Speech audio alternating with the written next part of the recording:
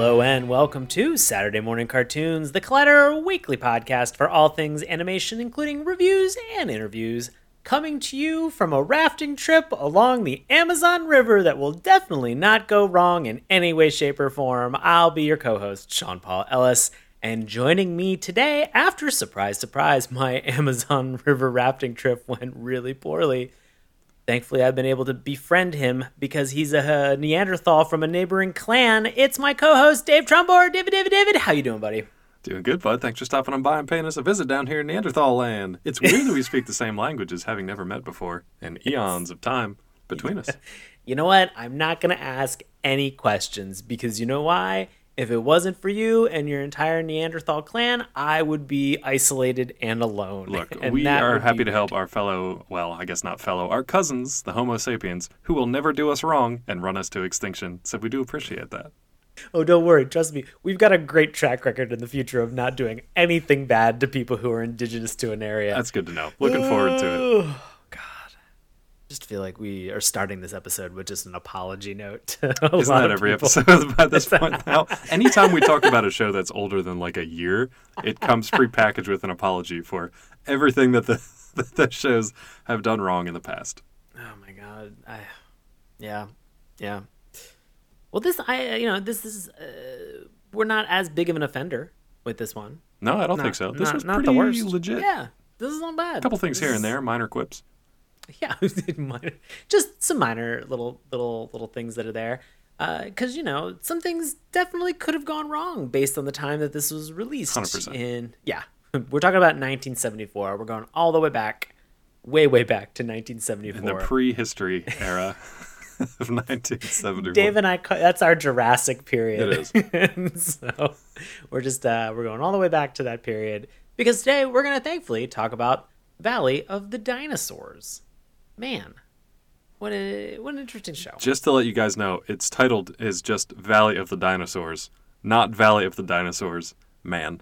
just to let you know. That would have been a great title, though. I would have loved that, too. Whoa, it's like Valley of the Dinosaurs, man. Whoa.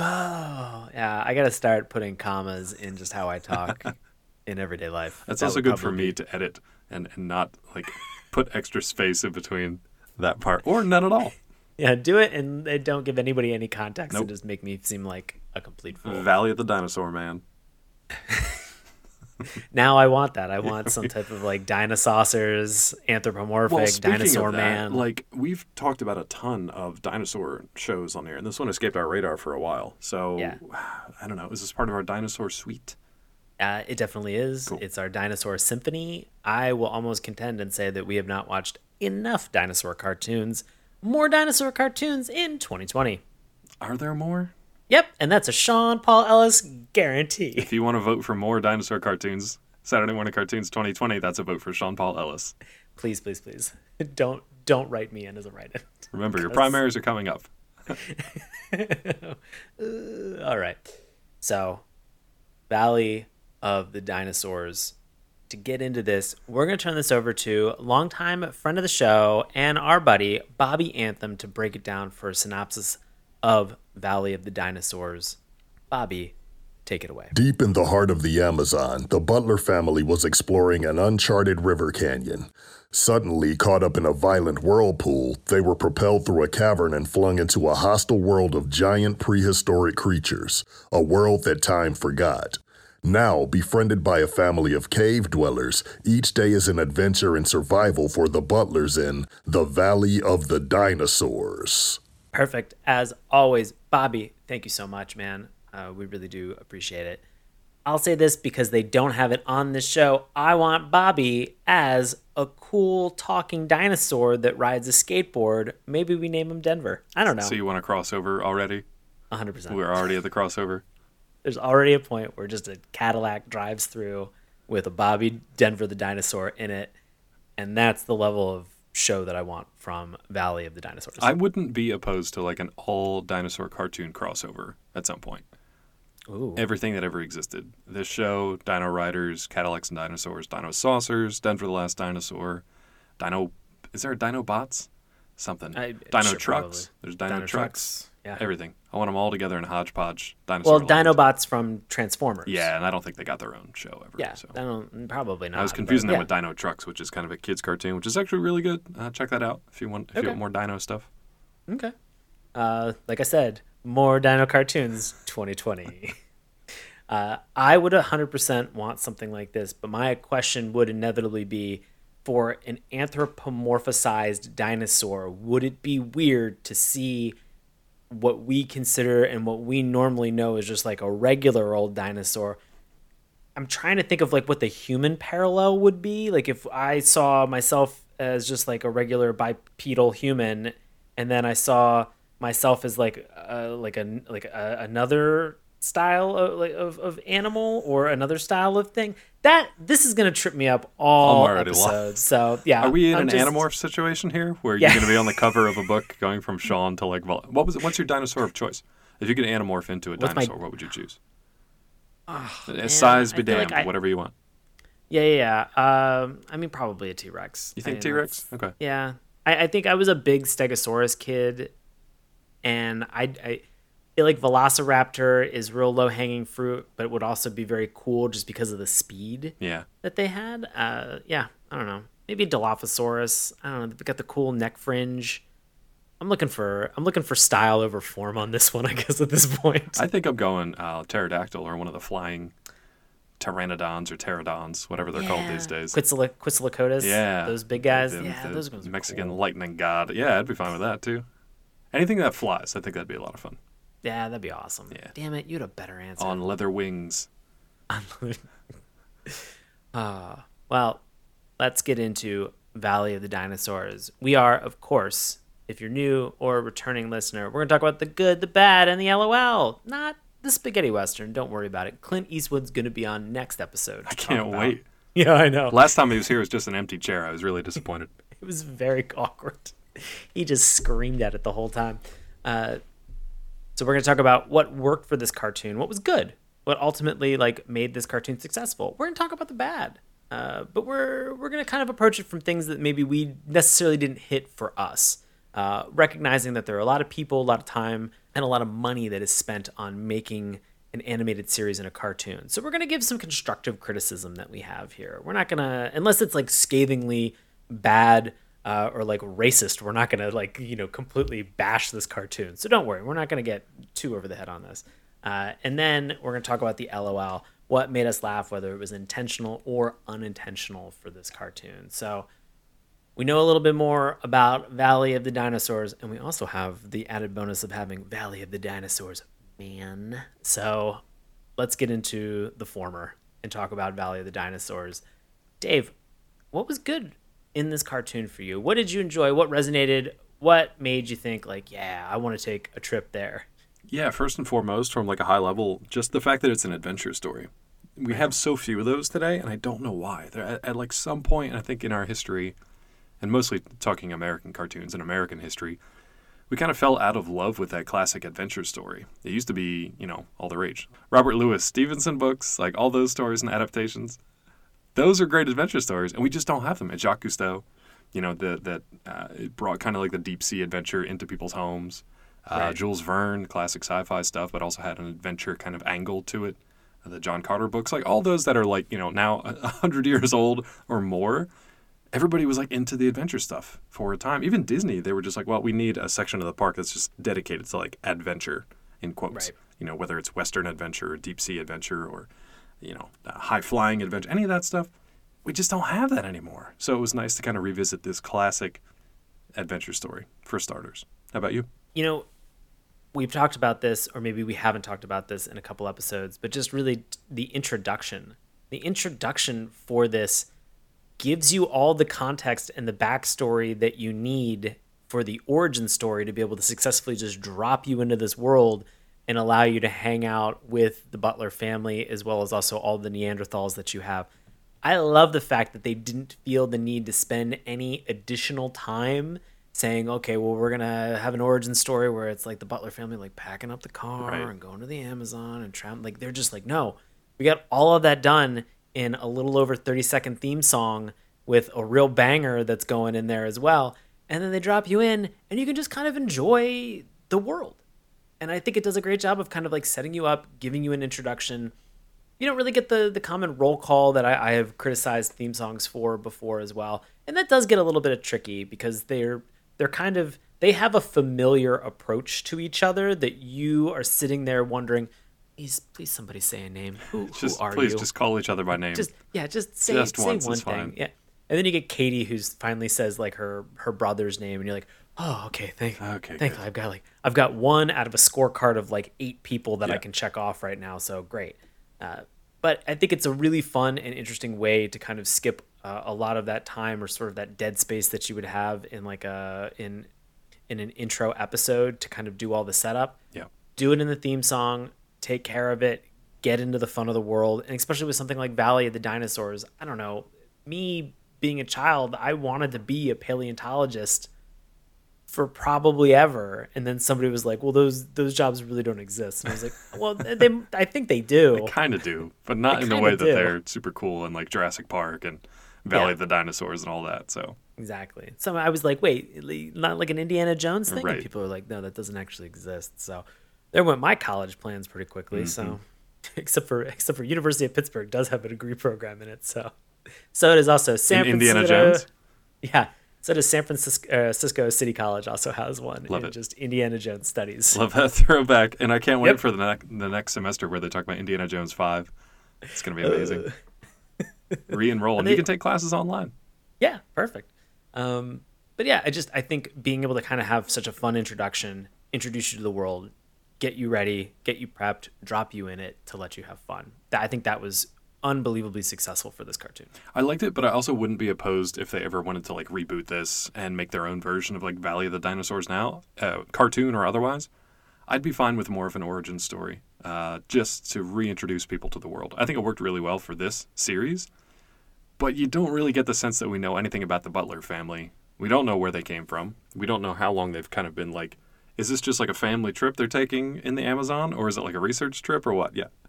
I love the idea of like it starts out in like a family counseling session, and it is heated. It's raw. And they are real raw, and they are getting into it. And the therapist is just like, look, as a counselor, like I really think that maybe, Dad, you've been a little bit too invested in terms of your work, and Mom, you've been a little bit too distant in terms of what's there, and like, your kids are kind of picking up some of these qualities, and like maybe just go on a vacation. Just take a riverboat cruise. Just whatever you want. Just to really kind of round out the family dynamic that you have for this one and give a little bit more more context than I actually really need to get invested in these characters. I will say, though, like the closest thing I can compare it to is Lost in Space. So they recently rebooted that on Netflix. It's really well done. They didn't spend a whole lot of time with the backstory. They kind of drop you in at this like inciting incident where all chaos is kind of breaking loose, and it splits the family away from the rest of their group, and they have to kind of like survive on their own in space. Really well done series, really good sci-fi and adventure series. Unfortunately, that's coming to a close with their next season, so that'll be the end of that. But a similar kind of premise to Valley of the Dinosaurs, where essentially it's a family unit, first of all, which I like, and they're kind of tossed into a world that is very unfamiliar to them. But luckily, there are some friendly faces here to help them along. Before we get into that, I just want to comment on the theme song real quick. I like it too. I like the theme song. I like the way they introduce everything. The synopsis that you just heard Bobby read is straight from the theme song. So it's the exact same thing they say in the theme song. The narrator says, as literally the events that he's describing are being animated on the screen in front of you. But yeah, that's all you need. And I like that it's got a 70s kind of feel to it, but it also is a throwback to the Hanna-Barbera theme songs of the 60s with like Johnny Quest, a little bit of like Space Ghost in there. You've got some Herculoids in there too, which I believe came later, depending on my timing. But yeah, it's got that kind of expected, familiar Hanna-Barbera theme song sound. So I really like that. Yeah. And just keeping along with the Hanna-Barbera theme and idea is a lot of the animation that they have for this. It's going to immediately feel accessible and very nostalgic if you're a fan of Johnny Quest or Thundar the Barbarian. I mean, these are things that you look at the animation for the dad and you're like, yeah, just put a red shirt on him and silver hair and you've got Race Bannon. Like, I thought he looked a little bit like Jack Hanna too. He's like a combination of the two. I could see that. Yeah. Yeah, they definitely, they definitely do a great job in just kind of like creating something that's familiar yet a little bit unique. I definitely liked the personalities that they had for the family. Like nobody kind of felt bland. No, nobody kind of felt one note. Whether you liked them or not, that's not what we're talking about here. But they were well drawn, and I mean that both in terms of animation, but also in terms of like character design. They were individual, unique characters, and yeah, they were a little stereotypical at times, but for the most part, they stood on their own. You knew exactly who you had with each character. Yeah. And I mean, they do a good job of kind of they have some one-to-one parody in terms of the actual Butler family and the Neanderthal family that you have. It's like when the Jetsons meet the Flintstones. Exactly. Right. So it's oh my gosh, okay, let me pitch this. Okay, pitch. It's pitch space family therapy. You got me so far. And it's the Butler family all seated around, and they are raw, R-A-W. And they are getting into it. And then the counselor is like, you know what you guys need to do? Like, Dad, you've been doing this. Mom, you've been doing this. Kids, blah, blah, blah. You guys need to take a time travel trip as a family. And that's how this actually starts. I like that it's a setup. It's a time travel setup. And like after the first episode, they're just like, oh, yeah, well, we could have just always left. We've got like space stuff. And I'm like, oh, well, yeah, that makes total sense. Yeah, total sense to us Neanderthals, space stuff. I do love the idea that it's like a Terra Nova situation, though, where they're just like, well, you guys just go decompress in the distant past. You'll be fine. Just come back whenever you're ready and bring some resources with you. Right. But I will say it is kind of fun to see sort of that Flintstones and Jetsons kind of comparison that they have for both of the families that really kind of take center stage for this cartoon to sort of see where they are. I'll say the Neanderthals not as maybe distinct, not as maybe as interesting, but definitely very active in terms of what they're doing. Yeah, and I love the fact that we didn't just see a quote-unquote like American family dropped into the past and then they have to battle against like primitive like cave dwellers or like primitive warriors or anything like that. They actually just befriend this Neanderthal family very quickly. They help them out of a jam, and then they work side by side to kind of survive the distant past. And I was like, that's interesting because it's not just one family unit that we're following in the middle of all these trials. We're actually getting to see two. And like Sean said, the kind of modern family is definitely more, they get more of the focus, they get more of the development than the Neanderthal family. But the Neanderthals do get some of their time in the spotlight too. Right. Yeah, it was nice. Yeah, I think probably one of my favorite things about this show, or at least this episode that we watched, which we watched the first episode for this Forbidden Fruit, which thankfully, if you're listening and you're like, man, I wish I could find that, don't worry, it's available on Dailymotion. Just go Google search it. It's very, very quickly accessible. Yeah, Warner Brothers owns it, but they don't even know what they have, so don't worry about it. Yeah, you're fine. This episode, Forbidden Fruit, is a great lesson in just incremental heightening in terms of what's happening within the plot. Plussing it. And they do a great job with it, like consistently throughout. A little bit of humor splashed in there every once in a while. But just to kind of give you like a recap, there's a threat regarding like a very large dinosaur called Malik, who is coming after them. Sort of. He's coming after something that they stole. And so then there's the reveal about like this actual like stolen fruit, the forbidden fruit, hence the title of the episode. There's a cave-in. There's flooding that then results in the cave, and then the kids run off. There's a dinosaur attack from a different little cute dinosaur. Exactly. And so there's all these things that kind of take place that just sort of do a great job of just kind of increasing the stakes throughout the actual episode. And I feel like we've watched so much Hanna-Barbera stuff at this point. There are some times where you dropped into a plot and it's just like very one note. It's like, oh, we've got to walk over there and then we're successful. And you're like, oh my God. And then there's a musical number and then they come back to it after commercial. Yeah, looking at you, Groovin' Ghoulies. And so it's there are a bunch of challenges that they have in terms of how they put together and actually structure a story. It's crazy to think that this one had so many good beats to it consistently and put them in situations where they were able to leverage very specific skills that the Butler family had to be able to help get out of these situations, which you and I think both really enjoyed the fact that there were some very basic techniques that they had in regarding science to kind of work through some of the problems. That was really cool to see. That was cool. There was a 90s cartoon back in the day. I can't remember the name of it now. Maybe you'll know it off the top of your head. But it centered on a group of cavemen. It was kind of like the Croods, right? But like 15, maybe even 20 years before that came out. One of the cavemen kids was like really scientifically gifted. He's always testing stuff. He was always experimenting, and most of the time it blew up in his face. But every once in a while, he would come up with a unique tool or an invention that would actually help. Like, I think he like basically invents the wheel, and everybody laughs at him for a while, but then everybody starts using it. I can't remember the name. It might have been Crow, or I might be confusing that with the Croods. Might have been CRO, Crow. That might also be a video game. There's like a weird pocket of my brain that just has like media from prehistoric stories that are all like jumbled together, so I don't remember exactly which one it was, but I remembered liking that. So it is in fact Crow. Is it Crow? Yeah, CRO. Okay, cool. Yeah, and that was the cartoon. Right. Nice. Yeah, they bring in a lot of like fun sciencey things. Yeah, and in this one, that's exactly what the Butler family does to help the Neanderthals. That like Sean said, like if they get the cave in, they're like, well, we've got a few things we can try to do to get out, and then it starts flooding, and he's like, well, we've got a few things we can do to try to not drown. So. They're very simple, though. They're very simple, basic stuff, for better and worse. For better or worse. The simple concepts, the execution is okay, and then they kind of leave it at that. And unfortunately, there's no real lesson to be found, and I think maybe that is one of your points leading us into the next section. Yeah, this definitely was a jumping off point for me, because I enjoyed seeing things. They talk about some simple machines that they have that are available. They talk a little bit about water pressure and kind of trying to get them out of the flood jam. But the problem is that they explain and they kind of show these things, but they don't mention the science behind what's there. And I don't need like a giant explanation about how some of these things work. I don't need to be, like super overwhelmed with the science that's going into this.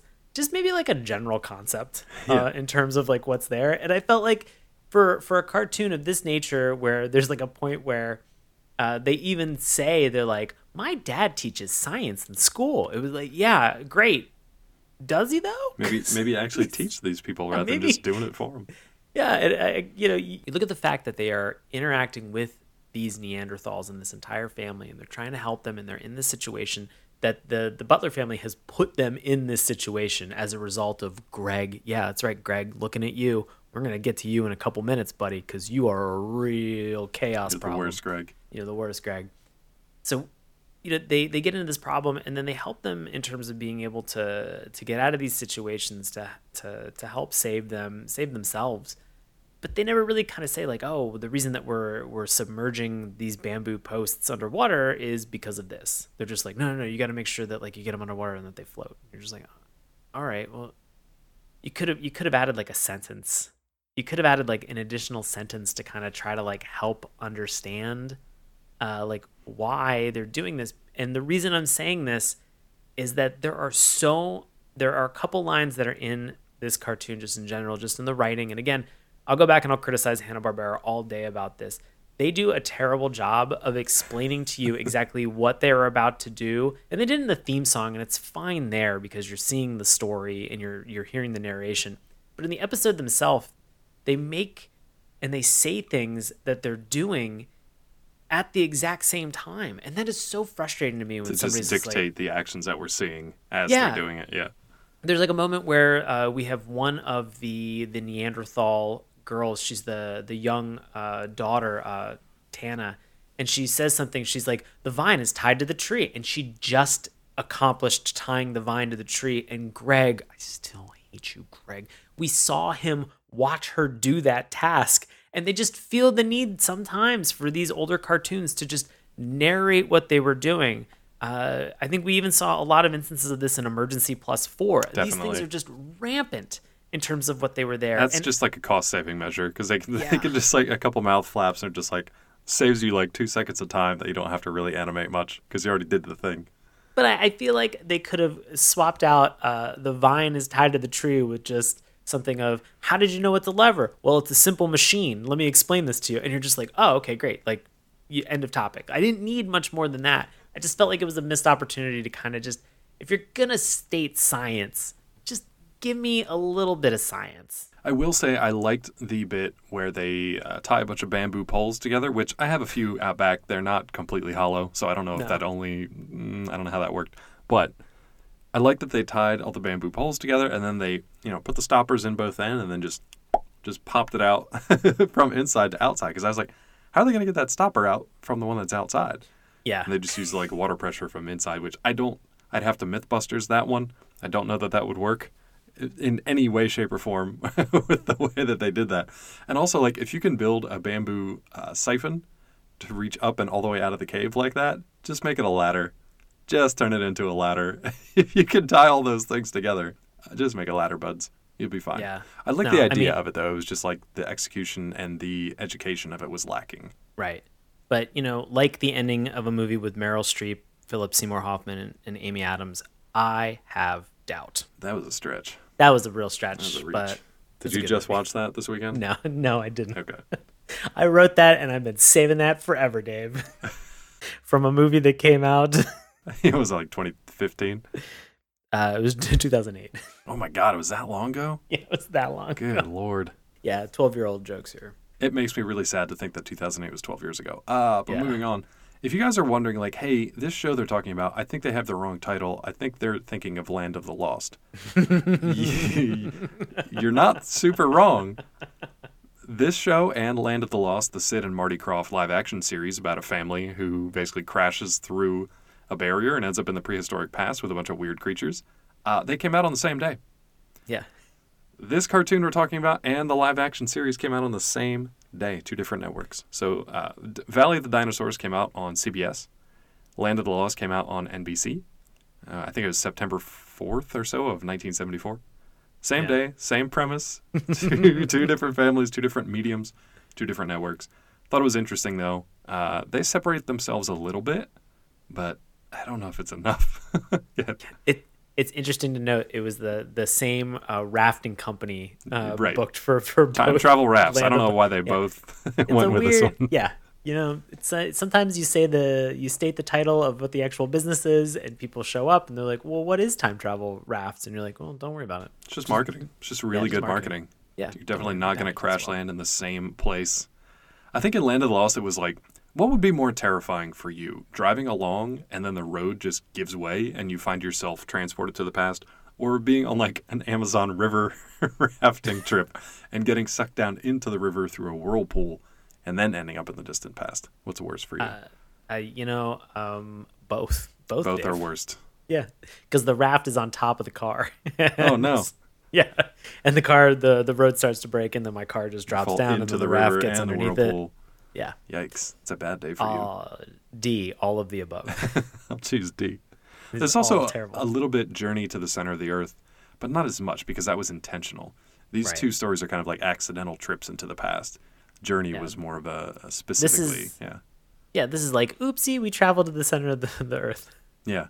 Not Didn't mean intentionally. to. Didn't mean Yeah. to. Don't know how Didn't to mean get to. back. But that's a great conceit. So again, I go back to like the adventure stories. Like, it doesn't always have to be about a new frontier or exploring the unknown. Like, sometimes something can happen and it'll throw you out of your comfort zone. So you get, you just get tossed somewhere into the distant past and you have to deal with it. It's like Samurai Jack. Same kind of thing. Right. Just no samurais or robots, as far as I know in this one. Nobody's named Jack in this either. Nobody's named Jack. Somebody is named Greg, though. Oh, God. Can we talk about him for a little while? Can I talk about one thing quick? I just want to throw this out Yeah, there. yeah. This dog that they have. Oh, yeah. this Speaking of rip-offs this between... old dog. Yeah, this old dog. This old dog that we have here is a rip off of Scooby Doo. 100%. Minus the talking. It's just there's no talking animals in this one. Right. The animals, we should mention the dinosaurs, the animals are more or less played straight, like realistically. Right. The brontosaurus named Malik, who's after the fruit, he's not, you can't reason with it. It's basically just going after fruit and just making these kids' life a living hell. The exception to that somewhat are the Butler family's dog and then the Neanderthal family's sort of like cave dog, if you want to call it that. Yeah, named Glump, which is Glump. the best name. We have Glump, and we have and then the dog is named Digger. Yeah. and he is a carbon copy of Scooby-Doo. And you're thinking to yourself, man, this came out like at a very specific time, in 1974. Didn't Scooby-Doo come out at that time? Scooby-Doo came out in 1969 was the first episode. This also featured Frank Welker too. I think Welker was in as the dog. A couple voices. He might have been a couple times, probably uncredited, but yeah. Oh man, yeah. So it's interesting to kind of see something like that just kind of hit so close to another property that had already been out for like 5 years at that point. Yeah. Kind of a little bit of a bummer ripoff because they could have made the dog really cool. They could have made him really unique. Could have added in anything else other than a Scooby-Doo ripoff. It could have been a wolf that they happened upon and adopted. It could have been anything. Yeah, anything. Anything other than just like, well, make him look like Scooby-Doo but less interesting. All right. It's Is it very Greg, weird. Is it Greg time? It's Greg time. That's why I deep sighed, because it's Greg time. This little jerk. Every cartoon needs like a character who's just the worst, and Greg is just the worst. Everything else will be fine in this show, like crashing or getting sucked down through the river aside, being flung into the distant past with no way to get home. All that aside, Greg. I would have been okay if Greg drowned and they were just like mourning his loss. For the length of the season. Rest in peace, Greg. Rest in peace, Greg. Jesus. Look, we're introduced to this thing. So the forbidden fruit, the very first scene that we kind of get after the intro and after a weirdly long montage of just like dinosaurs just stomping around the prehistoric landscape, we see the cave girl, Tana, and I believe we see Katie, the teenage daughter of the Butler family. They're like harvesting fruit. Meanwhile, the dad is just eating the fruit that they're harvesting and commenting on how good it is. And Greg, with no shoes on, is just sat up on a rock eating just like a giant bag of this fruit, too. So you've got the two women who are just harvesting all this fruit for the families. And you've got these two a-holes who are just eating all the fruit as they're harvesting it. So that was like my first introduction, like, okay. But then the dad turns out okay because he's, he's fine. Greg is a complete a-hole from the get-go. Yeah. There's almost a part of me that had wished in watching this that Greg had like learned a lesson, or that maybe he had grown up a little bit. I'll get there because we do not get that.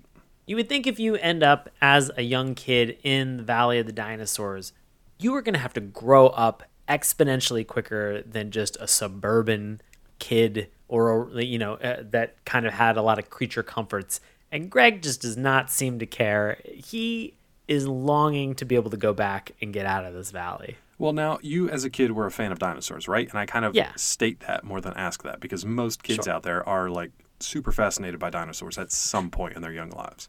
Dinosaurs, Dave? Never heard of them. That's the thing. It's like Greg basically acts as if he's never heard of them. He's never heard of like T-Rex. He's never heard of a carnivore. He's never heard of thunder lizards. Never heard of any of this stuff. He's so detached from it.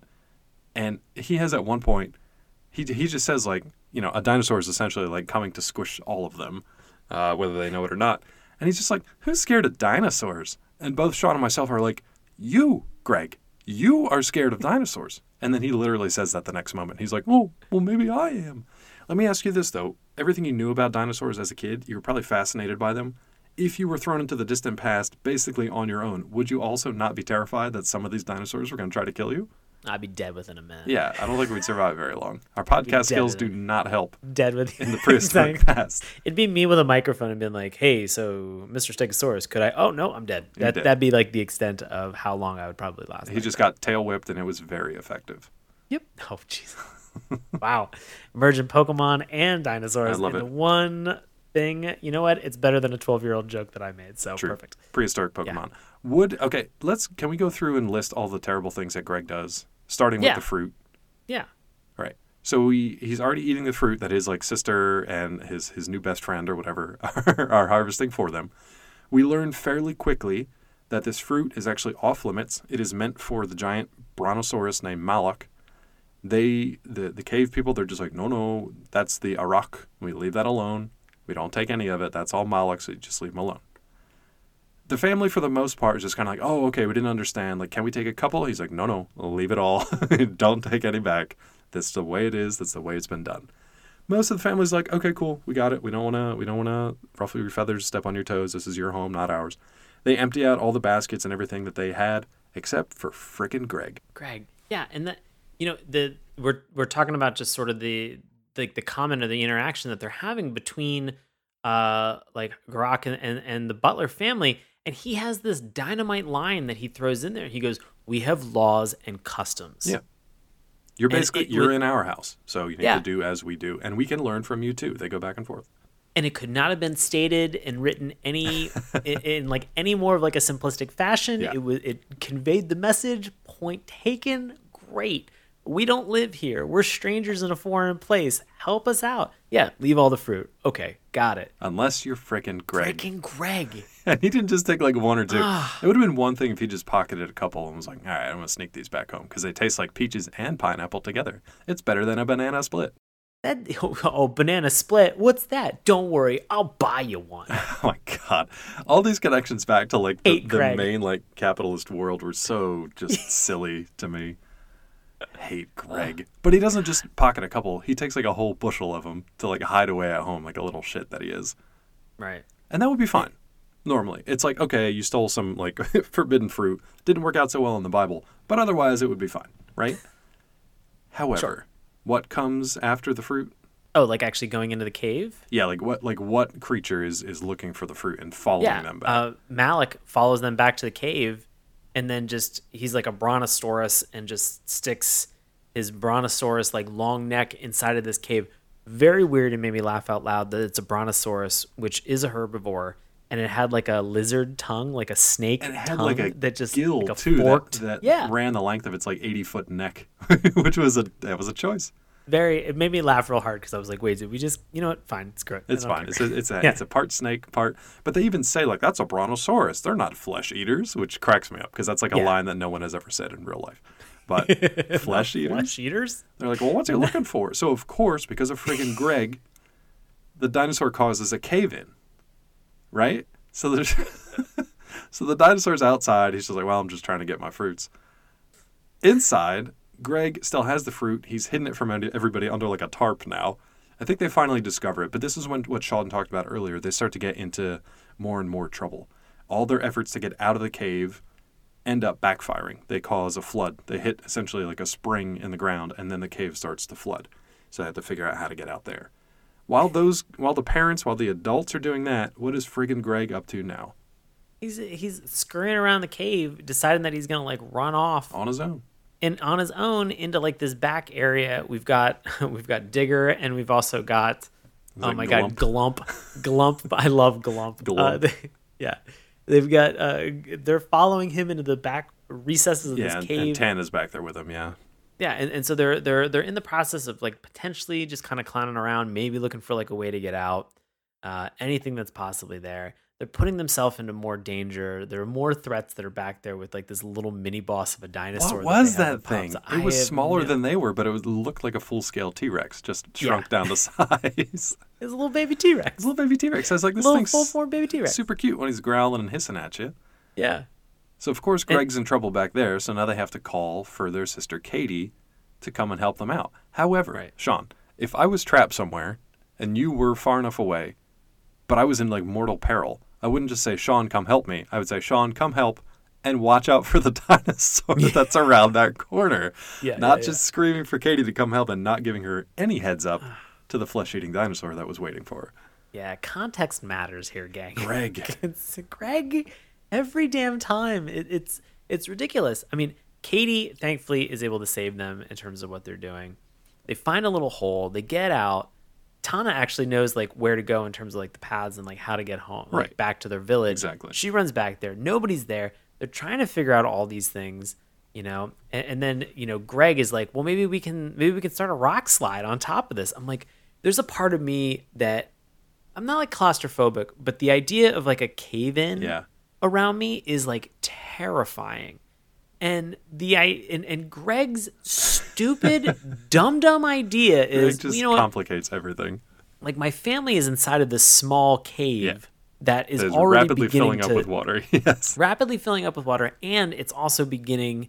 Like there's been a cave in, so like it's susceptible to further cave-ins. And his idea is like, what if I further cave in this cave? And you're like, stop with the cave-ins. I got you a jerk. cave-in to put on your cave-in. Yeah, it's just an exhibit meme. Like it's crazy what his thought process is. And then the whole time, that's finally when he drops in a little, nugget of just like, all I need is a lever. Tana just looks at him like a golden god coming down. And she's like, how do you know all of this? Oh, my dad teaches science. You know what?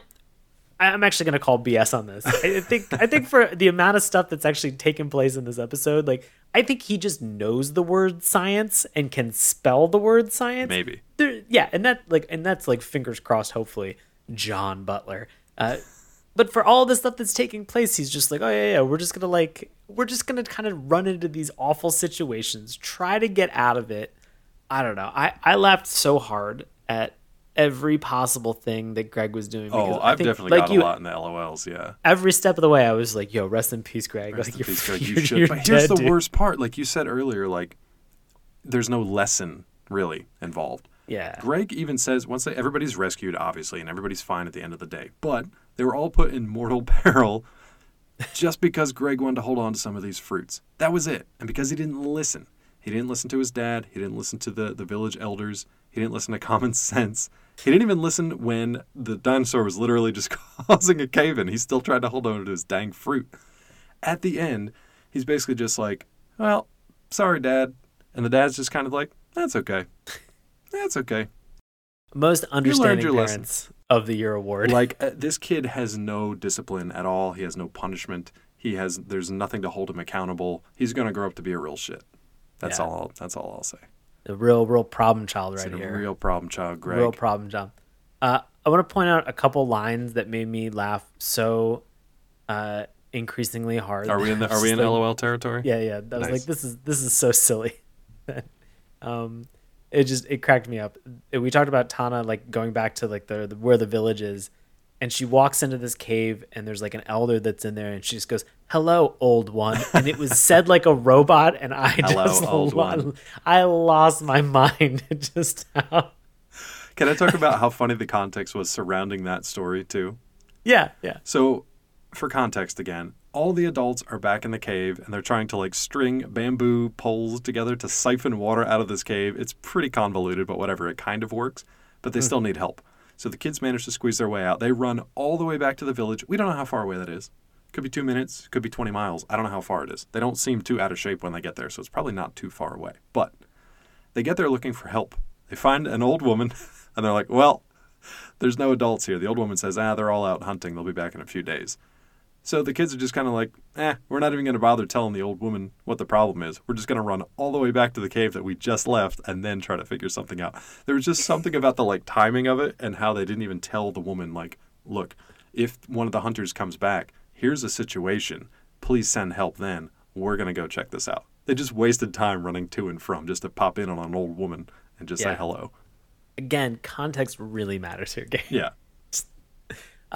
You talked about a little bit about the fact, like, there's this moment when there's the cave-in and then there's a flood. Well, John Butler then looks... John Butler. Every time you say his name, for some reason, it just gets funnier. John Butler. John Butler. So John Butler is looking at this this leak that has started to occur inside of the cave after the cave-in, and he just goes, "Oh, an artesian flow." Just, I don't know what it was. This is the dumbest thing for like somebody who's a man of science to like throw out in any way. I'm like, yeah. He could have basically just went, "Oh man, look at this Dasani flow. Look at this Deer Park flow." Just shut up, John. Like, you garbage human. I like that he turned to the tribal leader who's with him, and he's essentially just like, "Wow, great news! You've got artisanally sourced well water here. Your value of this cave just went up 120%. Congratulations!"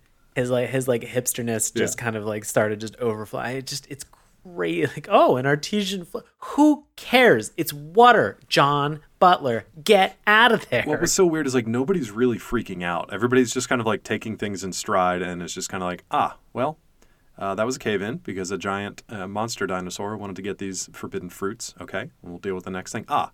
We've just caused an artisanal flow to spring up out of the ground, and we're all going to drown to death fairly soon. Let's see if we can't figure that out. Yeah.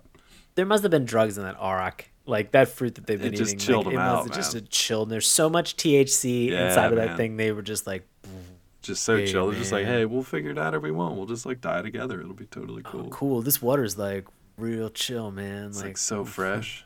Yeah, nice. Now, there wasn't really any kind of like romantic relationships. Speaking of how everybody is just very, they're kind of like dull, and the fact that they don't have any real ups and downs emotionally speaking. Yeah. Even the husband and wife duo of the Butlers are kind of, it's a little cold. They're just kind of conversational with each other, which is fine. They're a separate bedroom. They're separate beds in the same room. Yeah, one of those situations. But what do you think about Locke and Katie? Think they got some potential there? Yeah, I think they got some potential there. Yeah, I think she's working. She can. I mean, she's gonna get it. She can get it. Yeah, and he can good get for it her. Too. Good for her. I'm gonna be honest. Like, good for them. I'm gonna say both of them can get it. Yeah. Yeah. What do you think about Tana and Greg? I think they're too young. Yeah, I mean, rest in peace. Rest in peace. Rest in peace. I think they're too young. Tana obviously likes Greg, but they're too young. Yeah, she can mourn him later after he does another dumb thing in episode 2. If he's going to get everybody else killed, he'll be the last one alive. If and when this ever makes its way to the CW as like a young adult live action series, keep an eye out for Locke and Katie, because they're going to be the ones to watch. They're going to be the one true pair.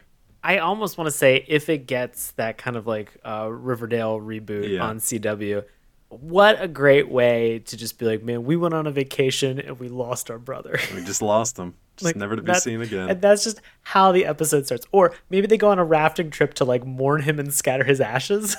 This is getting real dark. And yet you're laughing. Look, if you guys think we're being too harsh on Greg, here's one final thing that he says. He's trying to impress Tana, and they're in this other cave system, and he's like, it's like the Carlsbad Caverns. The way he says caverns made me so angry. Like, irrationally so. I think it's because he's done so many stupid things up until this point that when he said Carlsbad Caverns, like he knew something, it just irritated me so much. Greg. Gonna be honest with you, I love to hate Greg on this show. I do too. It's fun. He's the best and the worst. It's fun. I kind of want to watch more episodes just to see what he does, because it's all going to be awful. I hope episode 2 just starts with just a dinosaur foot just mashing Greg. Oh man, rest in peace, Greg. Oh, what a bummer. Can we also talk about the one thing that Katie kind of does that is unintentionally funny, I think? Yes. I think I know exactly what you're talking about. So when Katie goes to rescue Greg and Tana from this little dino, and you mentioned this too in your with some animation. Like, some of the animation you can tell is like hand-drawn background, but some of the stuff stands out. In this case, it's just like this weird purple like stalactite or stalagmite that's just hanging out there, which she uses as like a chair. Like a lion tamer would use a chair. Yeah. To get this. She narrates that too. She does. She's like, I've seen a lion tamer use a chair like this. It's like, okay, we got it, Katie. Just do the thing. So she lures this mini T-Rex over into a hole and just manages to drop him into the hole, which is fine. Like, you would think like he'd be fine there. He'd be chill. He'd be okay. Yeah. She goes the extra mile and just grabs this huge boulder and just rolls it on top of the hole, essentially just prolonging this poor creature to a slow and agonizing death. She buried it alive. It's the last of its species. Baby T got buried alive. Baby T's buried, R.I.P. Gone. Just rest in peace. Rest in peace, Baby T. I can't believe Katie killed you slowly. There was one moment at the end that really got another laugh out of me too, and it was one where I thought Greg was going to get some comeuppance. After they're all outside and they're rescued, they rescue themselves essentially. They climb up a rope and get out of the ceiling, the roof, whatever, of the cavern. Which, again, why couldn't you just build a bamboo ladder? But whatever. When they get outside, Greg says something snarky. So one of the cavemen leaders just tosses him over his head, just launches him into the air, and it's just like, whoa, Greg's about to get messed up. But then one of the other cavemen catches him and it's fine. He puts him back down. But I was just like, ooh, for a second there, I thought Greg was going to get some rest in peace, some caveman authority. Yeah, the caveman law bringing it down on him. I'll say, it's not a funny moment, but it's interesting to kind of note that they've talked about Carlsbad Caverns, and they've talked about all these things like banana splits and all things that are familiar to them, things that are they're nostalgic for. This is obviously not where they're from. They're very much strangers here. This is an adjustment, and I love the fact that the Neanderthal family says this line about you seem really you seem to want to go back to this place. That line shouldn't have been funny. Right. I laughed for like a split second, and then I just kind of went, "Oh no!" Yeah. Like, it. You know, I mean, obviously they're not going to understand like culture shock, but that's very clearly what the Butler family is going through, and like they're trying to adjust, they're trying to figure this out, they're trying to be helpful, but they're also kind of really rubbing it in these Neanderthals' faces that there's this whole other world, there's this whole other time that they're from where these other great things are happening. And it's quote unquote better than the place right now, despite all the Right. hospitality they've extended to them. Yeah. Yeah, I mean this Neanderthal family is doing nothing but giving them everything that they have and not questioning any of this. And this family is like, "Oh, well, you know what's better than this Literally peach, everything. this peach pineapple fruit that you guys have? Have you guys ever heard of Cars?" Just Have you heard of a banana split? yeah, Have you been to shut the up, Carlsbad Caverns? Caverns? Shut up, Greg. It's just it's weird to kind of see that called out in such a fashion in a cartoon. And I'm glad that it was there because you see it a number of times, even in the first episode. And you think to yourself, man, they got to really kind of calm down as a family here.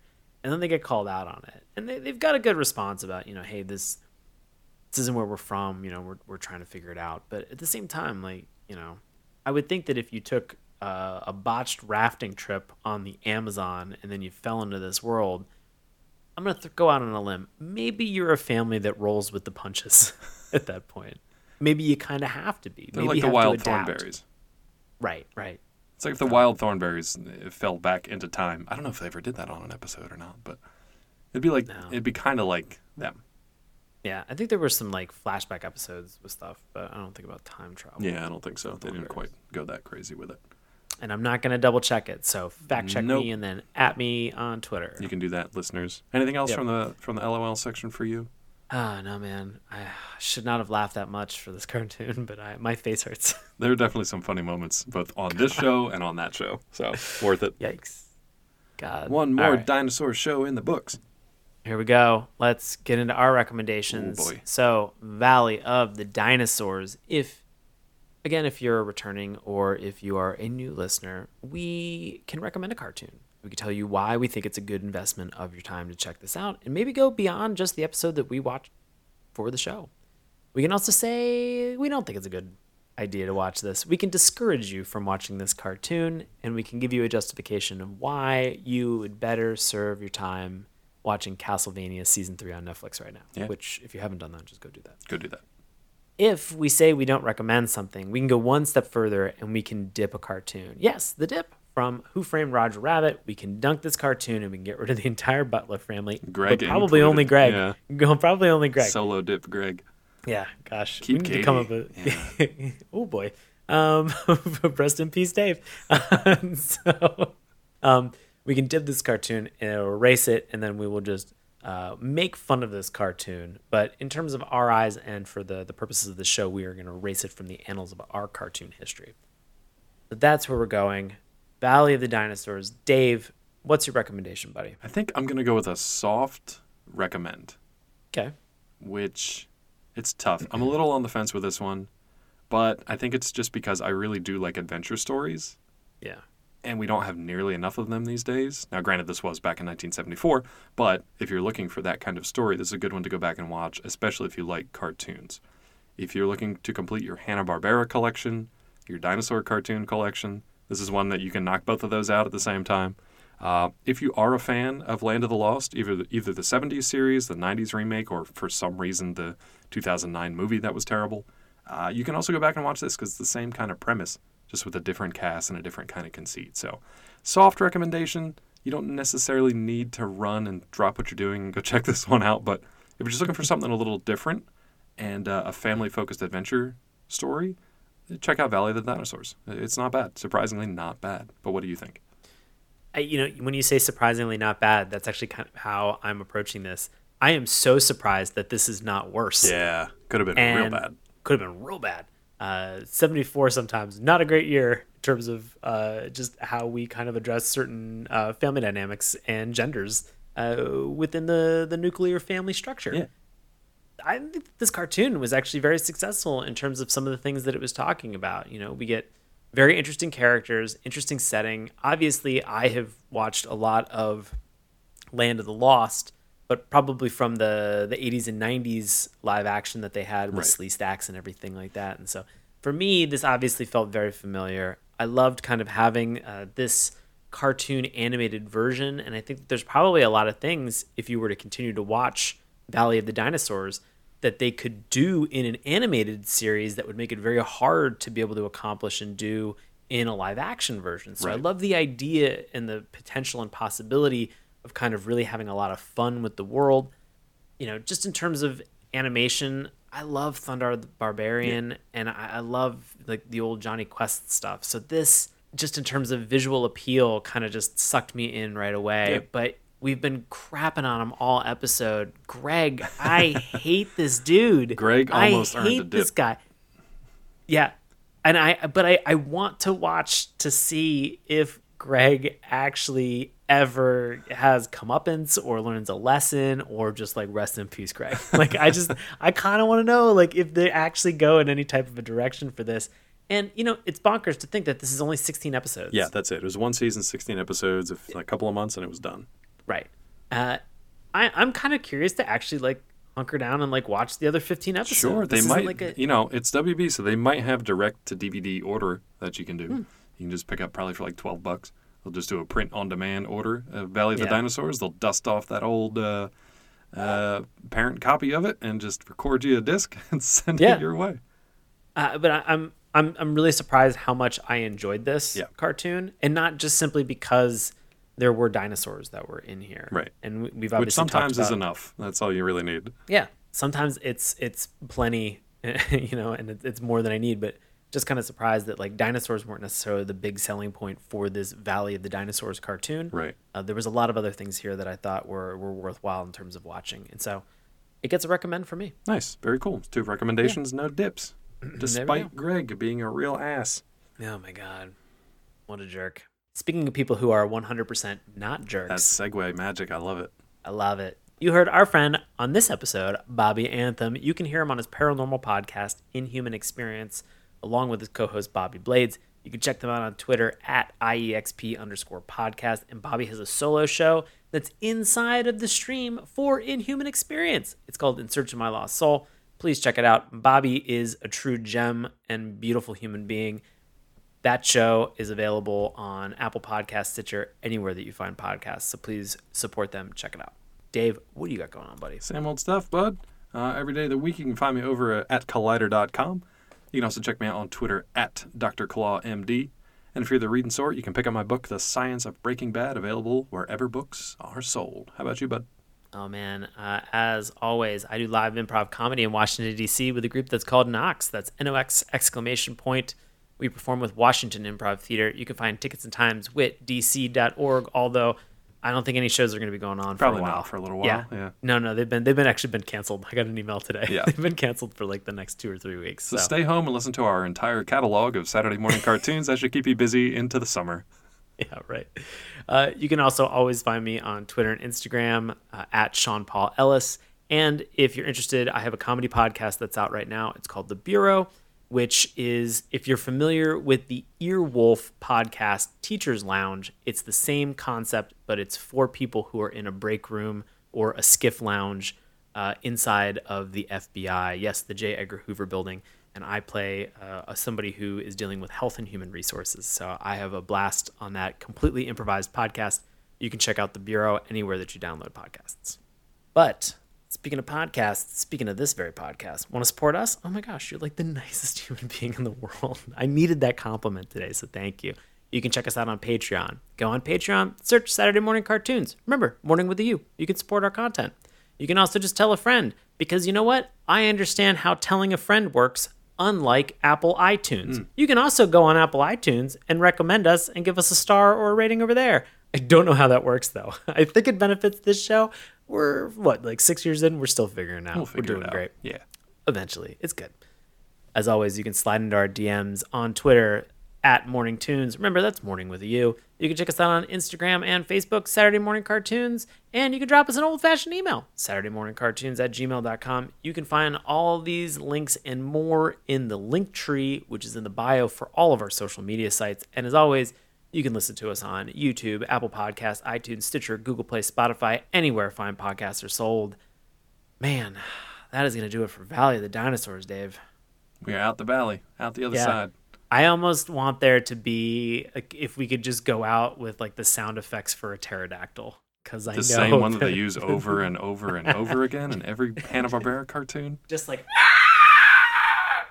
Perfect. Just nonstop. Perfect. Thank you so much, and we'll talk to you next week. See ya. I'm 100% going to loop that at the end of the show. Hey, everybody. Thanks a lot for listening to Saturday Morning Cartoons. Now, if you'll excuse me, I have to transform and roll out.